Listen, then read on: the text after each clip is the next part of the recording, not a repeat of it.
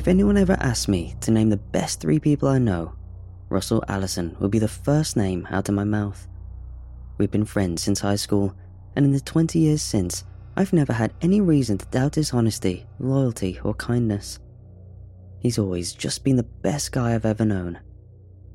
He's also the unluckiest person I've ever known. Russ's mom ran off when he was a baby, and his father spent most of his time either working at his welding job or sleeping off a combination of the day's work and the night's booze. He had no siblings, and before we got assigned as partners in 10th grade biology, I'm not sure he'd ever had a close friend before. I like to say that his luck changed as he got older, and for a while I thought maybe it had. He had a good job at the meat processing plant on the edge of town. He'd started dating this girl, Stephanie, that he was crazy about, and his father, while still not the warmest guy, had certainly mellowed out in his latter years. But then, about 2 years ago, Russ's dad died suddenly of a heart attack.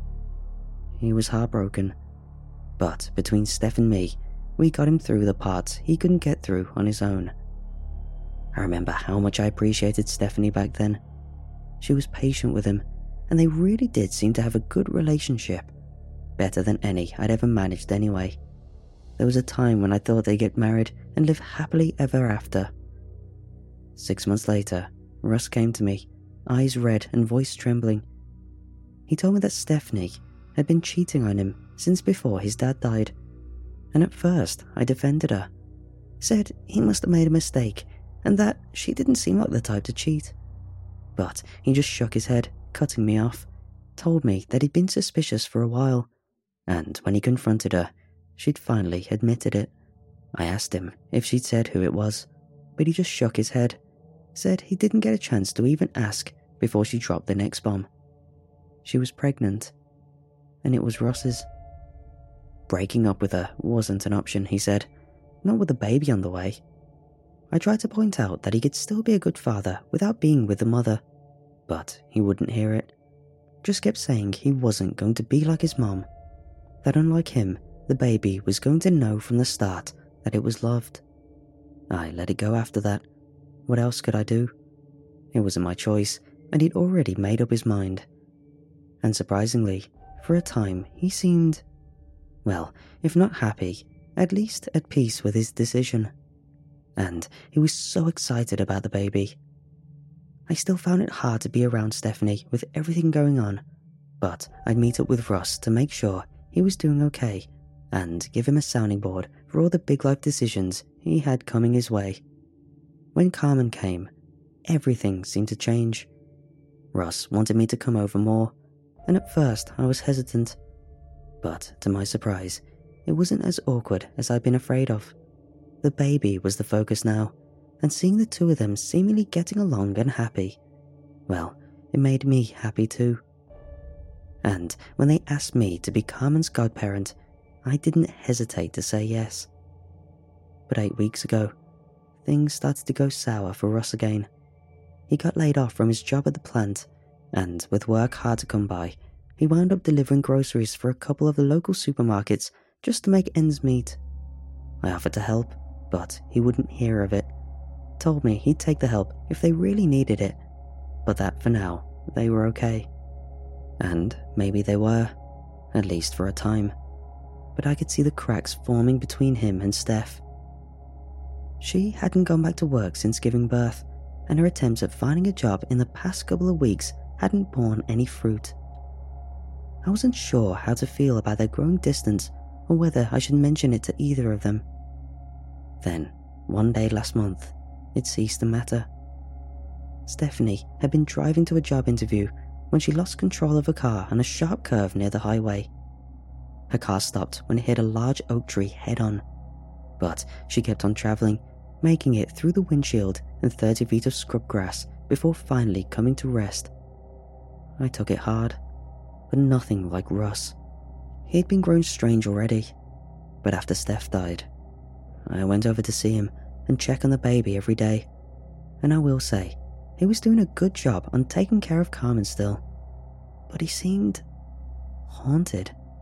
He barely ate or slept, and while he would always welcome my visits, he usually just sat in a corner, quiet and fidgety, as though he was anxiously waiting the next bad thing that would surely come. Maybe he was.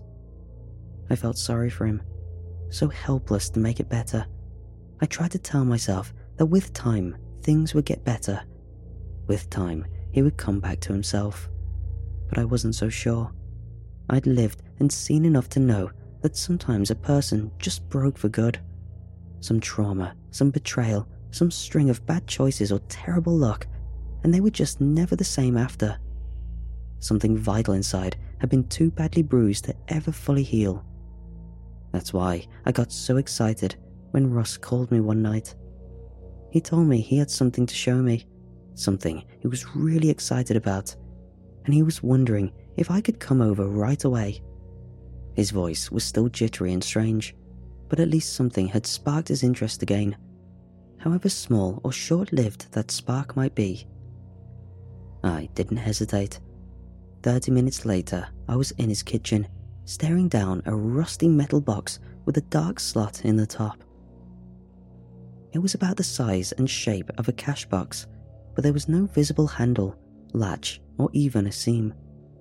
Above the small slot was an artist's rendering of a devil wearing clown makeup, one clawed hand gesturing to a logo or name painted in thin, uneven red letters.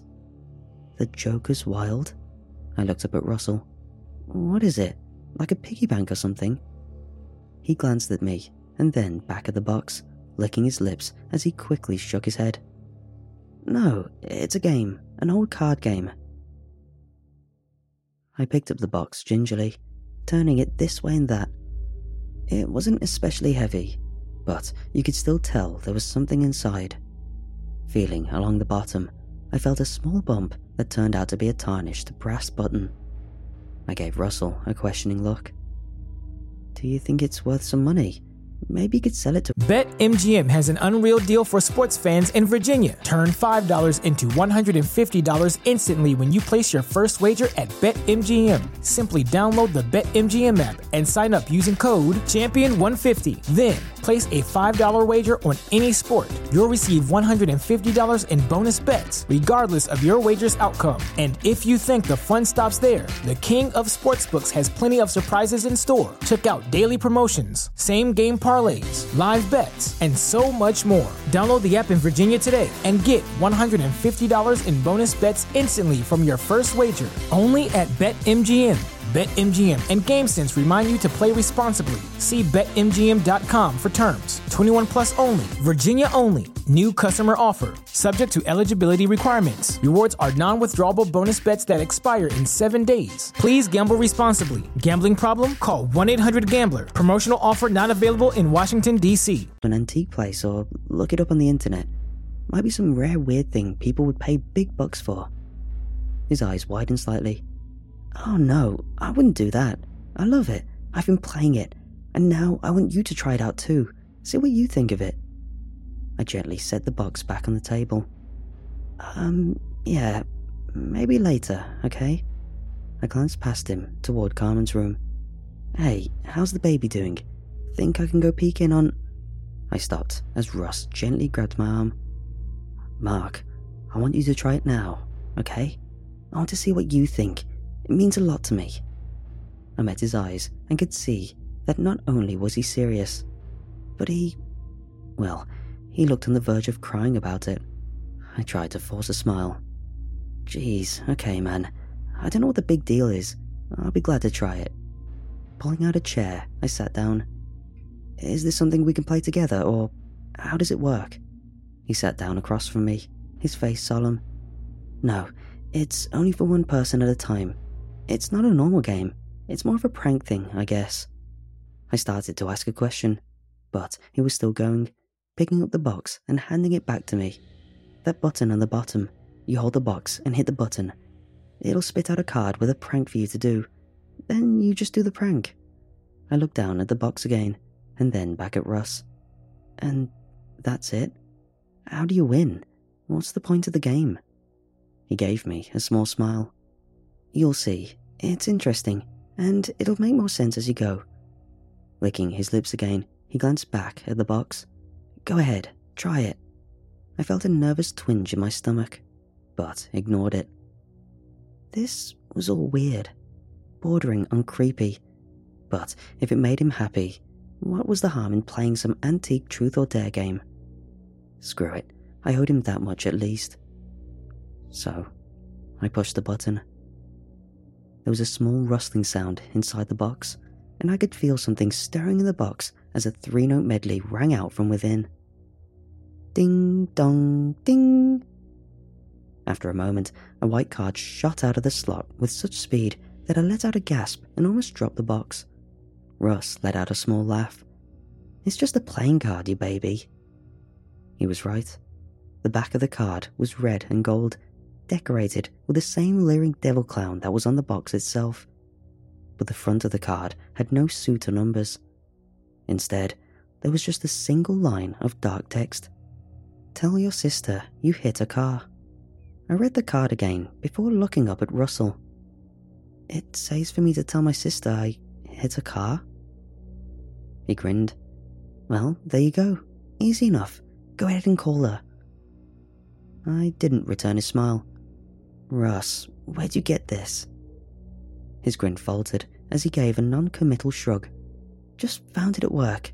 Well, not at the store, but in the trash outside of one of the deliveries.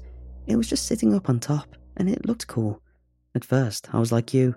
I thought it might be worth something because it's old, right? But then I decided to try it and, well, it works."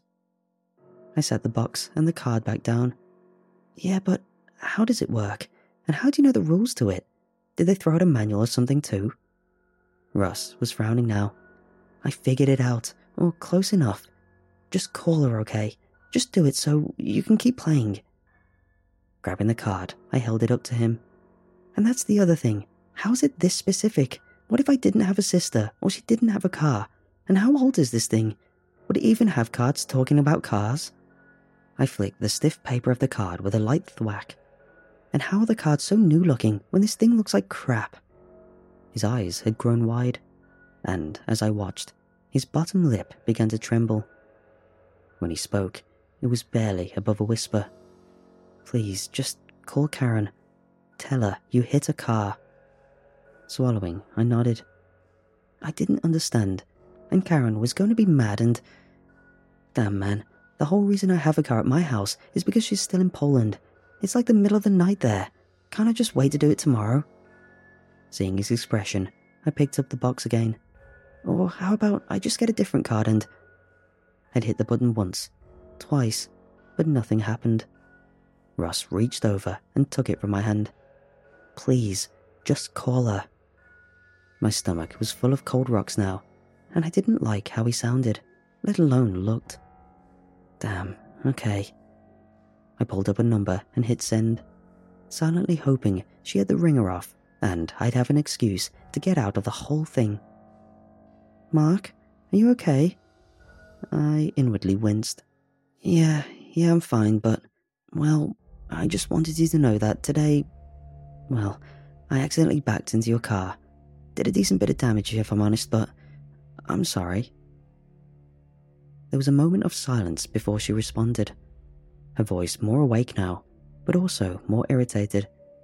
"Well, okay, did you call your insurance yet?" No, not yet, but I will tomorrow morning, first thing." Actually, first thing I'll do is have to call you and apologize for this terrible prank." "Okay, well, thanks for telling me. Next time, just wait until the morning though, huh? I have to be up in like 3 hours." "Damn, yeah, I'm sorry." I looked at Russ. I just felt like it couldn't wait. "It's fine. Good night, love you." And then she was gone. Sitting down my phone, I tried not to look as irritated as I felt. Okay, satisfied. The relief on Russell's face was almost painful to see. "What is the matter? Why is this such a big deal?" He just held out the box. Hit the button again. I frowned at him. I already tried that, remember? It's out of cards or whatever. And thank God. Seriously, what's... You tried it before you did the last card. Try it now. I looked for some sign he was joking, or that this was all an elaborate prank. But he looked intensely serious as he pushed the box over to me. Shaking my head, I picked it up and tapped the button on the bottom. Something inside immediately began to rustle. Ding dong ding. I dropped the box to the table just as a fresh white card popped out the top. I could only read part of the writing from its position in the slot. Son and cat. I pulled the card free. Go home and poison your neighbour's cat. What does it say? When I looked up at Russ, I could see fear there and sadness, but also the startings of shame. Russ, what is this thing? Where did it really come from? He rubbed the side of his face anxiously. I'll tell you all about it, just... What does it say? I felt anger flaring in my chest as I threw the card at him. It says to go and poison my neighbour's damn cat. What is this, man? Are you trying to mess with me or something? Punish me? Russ stared at me. No, why would I punish you? I pushed back from the table. I don't know, but I'm going home. I'll see you tomorrow. He rose and waved me back down. Please, just please wait. I'll explain it. What I know, at least. Reluctantly, I took my seat. And then he began.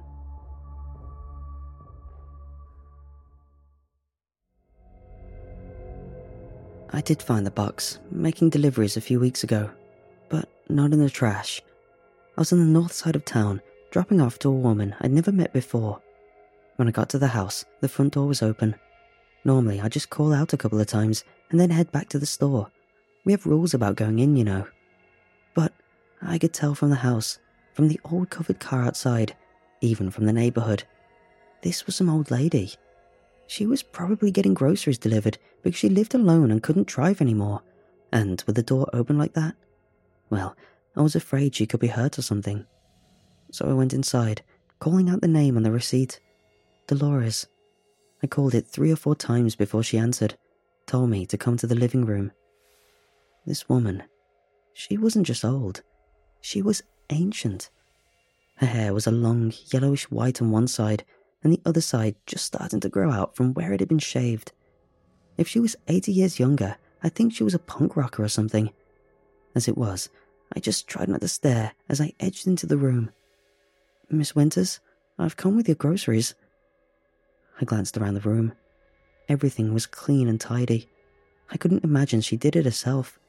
She just looked so thin and frail. But when her eyes fixed on mine, I saw how sharp she was. How I don't know, I'm explaining this badly. She just seemed really real, real important. I don't know how or why, or if it was true at all.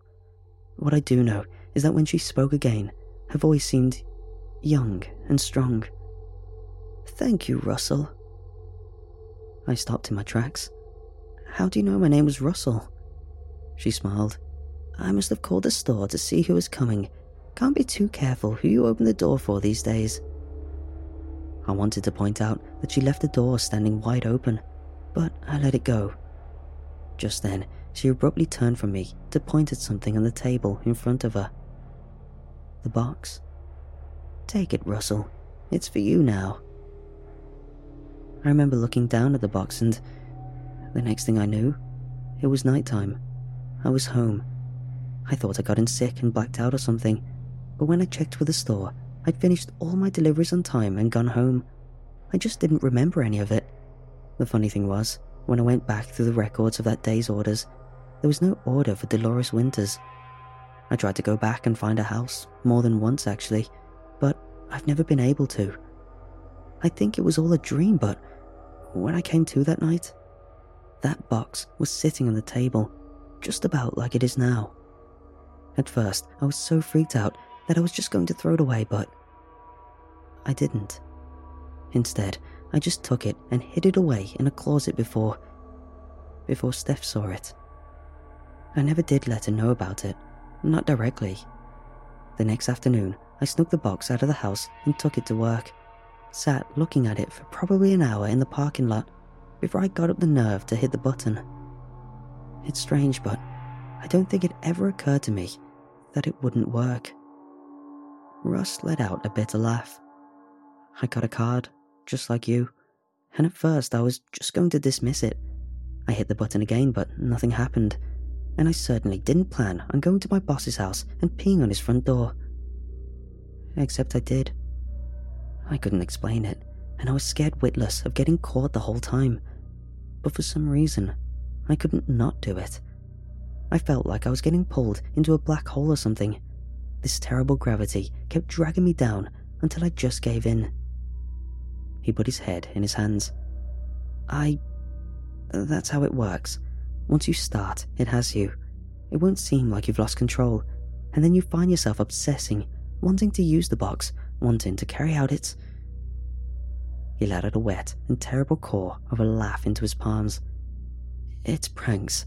It doesn't matter what you want, only what it tells you. I didn't know what to say. He was having some kind of breakdown, or maybe he'd started taking drugs. Something was terribly wrong, and I just wanted to know how bad off he really was before I decided if I needed to call someone to get him help. Russ, not trying to be insensitive, but this sounds... well, it sounds crazy, man. I leaned forward. Look, you've been through so much the last few months. Maybe you're just, I don't know, overwhelmed. His eyebrows knitted together as his gaze turned hard. Don't patronize me. I'm not crazy, even though I know it sounds that way. He shook his head. I'm doing a bad job of explaining. Just a second. Before I could respond, he got up and went over to a kitchen drawer. When he came back, he had a stack of 5 cards in his hands. Sitting back down, he slid the first card to me, like we were playing poker. I fought back the urge to recoil. This was the first one, like I told you. I followed his gaze down to the card. Urinate on the front door of your boss's home. Then the second. He placed his card on top of the first. Find an animal in your yard and suffocate it. His voice was trembling when he spoke again. It was a grasshopper, a big one. Put it in a freezer bag. Damn, it took so long. I was crying by the end, but I still did it. Russ, what the hell? He ignored me and went on, laying down the third card. Cut off your right pinky toe. He gave a hollow laugh. This one, I didn't mind it that much. Felt like I deserved it, but it was hard hiding it from you and Steph. Remember, I told you I dropped a can in my foot and that's why I was limping for a couple of days? I got it under control with antibiotic cream. But, well, everything would probably be better if I hadn't, right? Don't say that, man. I don't understand what... Stop interrupting, okay? For a moment, I thought he might hit me. But then time passed, as though the air had gone out of him. Just let me finish. This is hard enough as it is. I swallowed. Okay, yeah, sure. Go ahead. He looked at me a moment before nodding. With this one, maybe you'll start to understand. He laid down the fourth card, and as I looked at it, everything else seemed to fall away. Cut Stephanie's brakes tomorrow morning. I shot up from the table and stumbled back across the room. What? No, you didn't. Tell me you didn't. My chest was burning, and I could barely see as tears swam into my vision. What is this? You wouldn't hurt her. You wouldn't hurt anybody. You say it. You say it right now. He just sat there, silently watching me blubber as I swayed against the kitchen wall like a sailor on a storm-tossed ship. None of this made sense. It was all some kind of trick or revenge or... As I watched, Ross turned his attention from me to the box. Picking it up in trembling hands, he found the button on the bottom and pushed it. Nothing happened. The box tumbled from his hands to the floor as he clutched his face. Oh God, it worked. Thank you, God. His eyes found me again. Mark, I'm so sorry. I didn't have a choice. I couldn't let it happen to her. I stumbled forward to grip the back of my chair. What are you talking about? Fresh tears streaming down his cheeks. He handed me the 5th and final card. Cook your baby or give me to Mark. The box is yours now. It won't work for me anymore. His face sagged as he stood and picked up the box. You can take it with you if you want, or don't. I don't think it'll matter. It'll find you one way or the other." He pointed towards the door. "Either way, I need you to leave. I can't risk you being around us anymore. If you leave without the box, I'll set it on the bench in your front yard. After that, I wash my hands of it." He swallowed roughly. "And you." Wiping my eyes, I shook my head. No way. You don't get to say all this nonsense and..." His expression grew stony. "You don't get to decide how this goes. Neither of us do." He sighed, and his voice was softer when he spoke next. I wrote you a letter, mailed it this afternoon. Read it when you get it, and maybe it'll explain better than I have, but for now, I need you to go. Please, just go." I left the box behind. A half-dozen times I almost went back. Another half-dozen I almost called 911. But every time, something stopped me. 30 minutes after I got home, I got a call from Ross. "Mark, I'm so sorry. I can't do this to you. I'm going to take the box and try to destroy it. I tried before, and it didn't work. But this time, I've still got Pops' old cutting torches in the workshop. I'm going to get it open and melt it down. Kill whatever is inside. Kill it before it can make you... like me." And then he was gone. I drove as fast as I could back to Russ's house, but it was too late. The workshop was engulfed in flames, and there was no sign of Russ anywhere. I ran into the house and got Carmen out, the wail of sirens filling the air even as I went to call for help. It took less than an hour for them to put out the fire and find what was left of Russ inside. It took some pushing, but by the next day, I'd learned they'd found him curled against the back wall of the workshop, far from any door. Maybe he'd gotten confused in the heat and smoke, or maybe he wasn't trying to get out at all. Either way, one of the cops told me he'd been holding 2 halves of a metal box against his chest when they pulled him out. That was on a Tuesday. On Wednesday, I got his letter. "Dear Mark, when I first sat down to write this letter, it was out of cowardice, but also out of spite. I know it was you that Steph had the affair with. She never admitted it, but I'd suspected for some time. The way you looked at each other made a point of not talking about each other. I know you both too well, and it hurt me. It still does. I loved you both so much, and to have you betray me like that... But it doesn't matter. By the time you read this, you'll know that I've done things that are far worse than either of you. One of the worst, maybe the worst of all, I'm going to do to you in a few hours. I'll be as honest with you as I can when we meet tonight. I really don't know that much after all. Only that whatever is inside that box is evil, and that I can't stop it. I've tried, and I can't, and I'm sorry. It's too late for me. It's probably too late for you too by the time you get this. Just know, I always loved you and Steph. That's why I never left her or confronted you. Despite the pain, you were probably the best things in my life. Until Carmen, at least. I can't let anything happen to her. Can't let that thing touch her. And I'll sacrifice both of us to make sure that doesn't happen.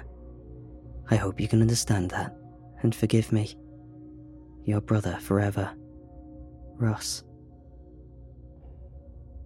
I have temporary custody of Carmen, and it'll be a lengthy process, but Russ left behind a clear enough will that I should be granted full custody in a matter of months.